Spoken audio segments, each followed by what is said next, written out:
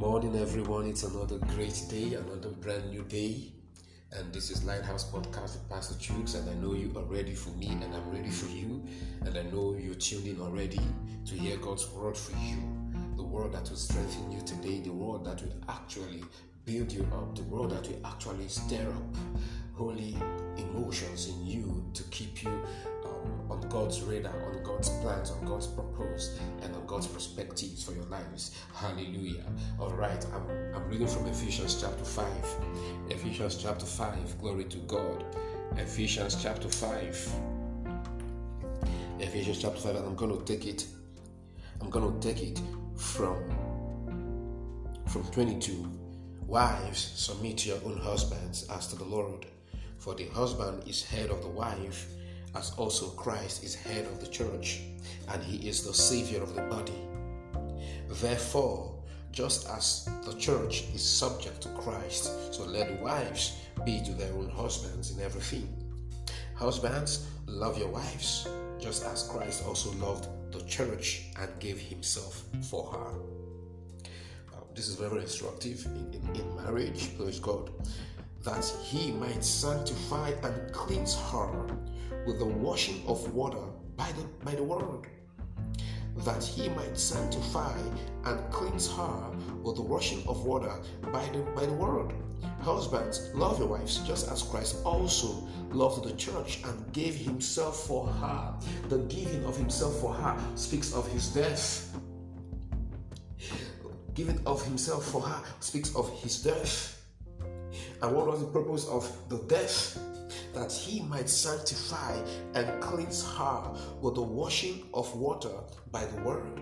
So when does this get perfected? In the preaching of the gospel, praise God.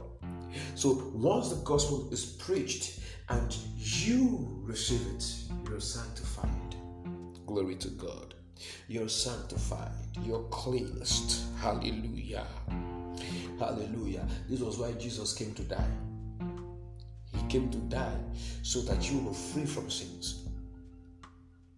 Hallelujah. So Paul was saying that in this manner that Christ loved the church in such a way that he did not withhold himself from her.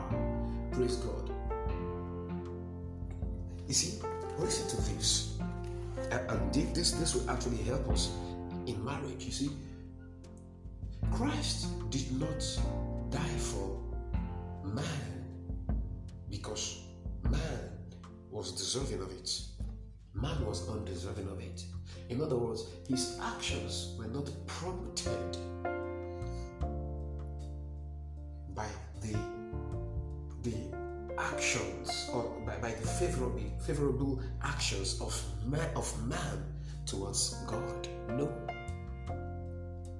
In other words, Christ did not wait for us to change our minds, to repent or do good before he came to die for us. God understands something, that it is upon the love shown that the submission will follow. So you see that we are submitted to the love of Christ. Praise God. As a church, we are submitted to the love of Christ as a church. In other words, our submission is to his love. So our service unto Christ, our obedience unto Christ,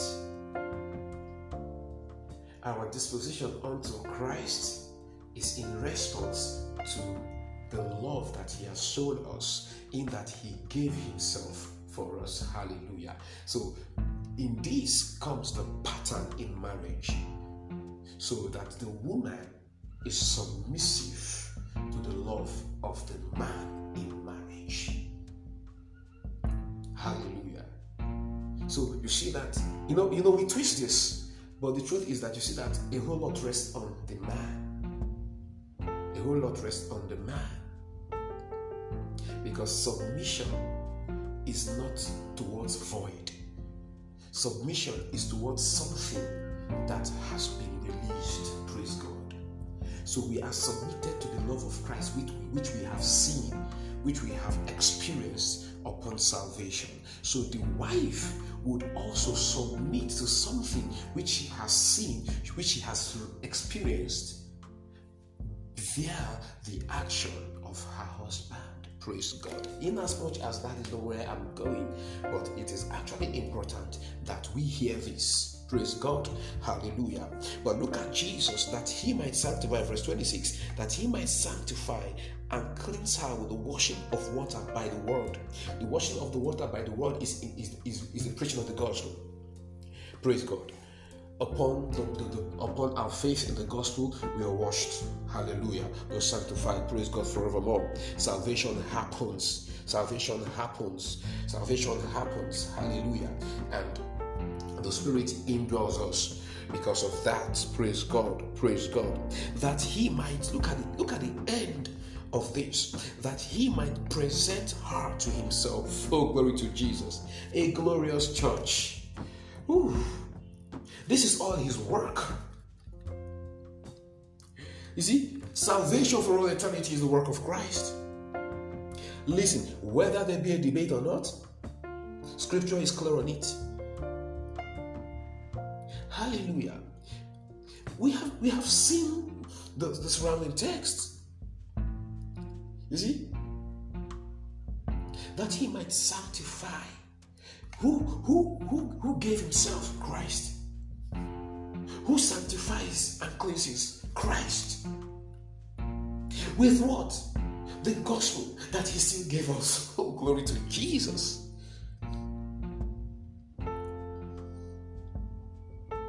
Do we get this? So we see that salvation is the work of Jesus. Now the question is, why then did he indwell the church? Why then did he give us the Spirit? That's what Paul went on to say, that he might present us to himself. Oh, glory to Jesus. He might present us to himself. He might present us to himself. A glorious church. Oh, glory to Jesus. That he might present us to himself. So that it will be possible for him to present us to himself. He gave himself for us. So that he will cleanse, he will sanctify us by the gospel. If you are a believer, beloved, this has been done. Glory to Jesus. This has happened. It is not something going to happen. If you are a believer, know this, that Christ will present you to himself as a glorious believer. But you see, the beautiful thing is that he did not actually speak of it in terms of individuality. Rather, he speaks of it in terms of the body, so that he might present her to himself, a glorious church. Every single believer, both the ones that believe that, salvation is eternal, and the ones that do not believe that salvation is eternal, in as much as the gospel that they heard was the gospel, the message they heard was the gospel.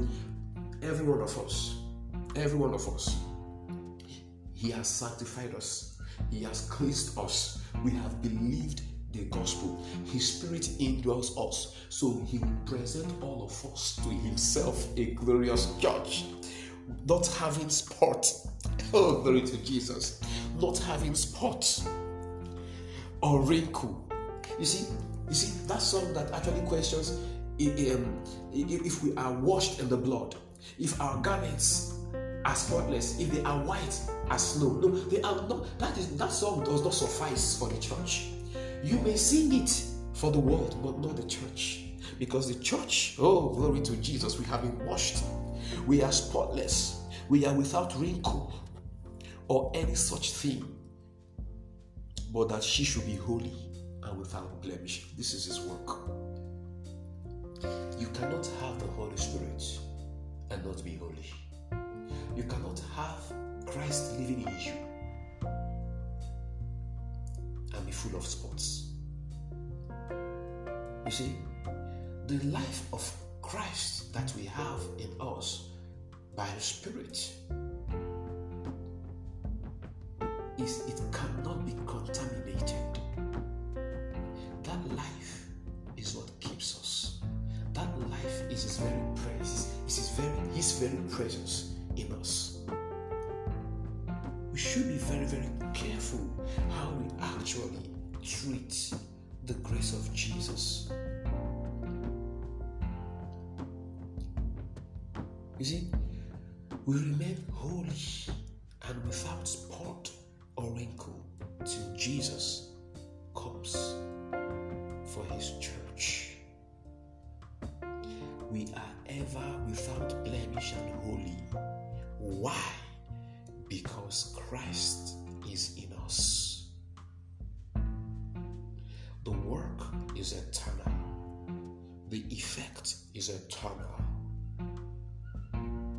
You see, you cannot undo the work that Christ has done in redemption. Do you get that? If you can undo the work that Christ has done in redemption, then you can actually undo the effect of the same. Once you are saved, you are forever saved. Once you are saved, you are forever saved. The love of Jesus is boundless. You see, this is how He shows us the depth of His mercy, the depth of His love. That He did all the work, and yours is just to believe. Are you a believer? Let me say it again. You are forever holy. You are spotless. You are blameless before Jesus. And that is how He's going to actually present you to Himself. Hallelujah. And I know this blessed you this morning, and I'm praying for you that your consciousness of who you are in Christ will become much more clear, and that your understanding of the gospel, your understanding of what Jesus has done for you in His death, His burial, and His resurrection will also improve, and that your walk will reflect it in all clarity, to the praise of His glory. In Jesus' name, amen and amen. God has blessed you, and it is still with Pastor Jukes, and this is Lighthouse Podcast. Keep sharing, keep following, keep listening, and have a wonderful day.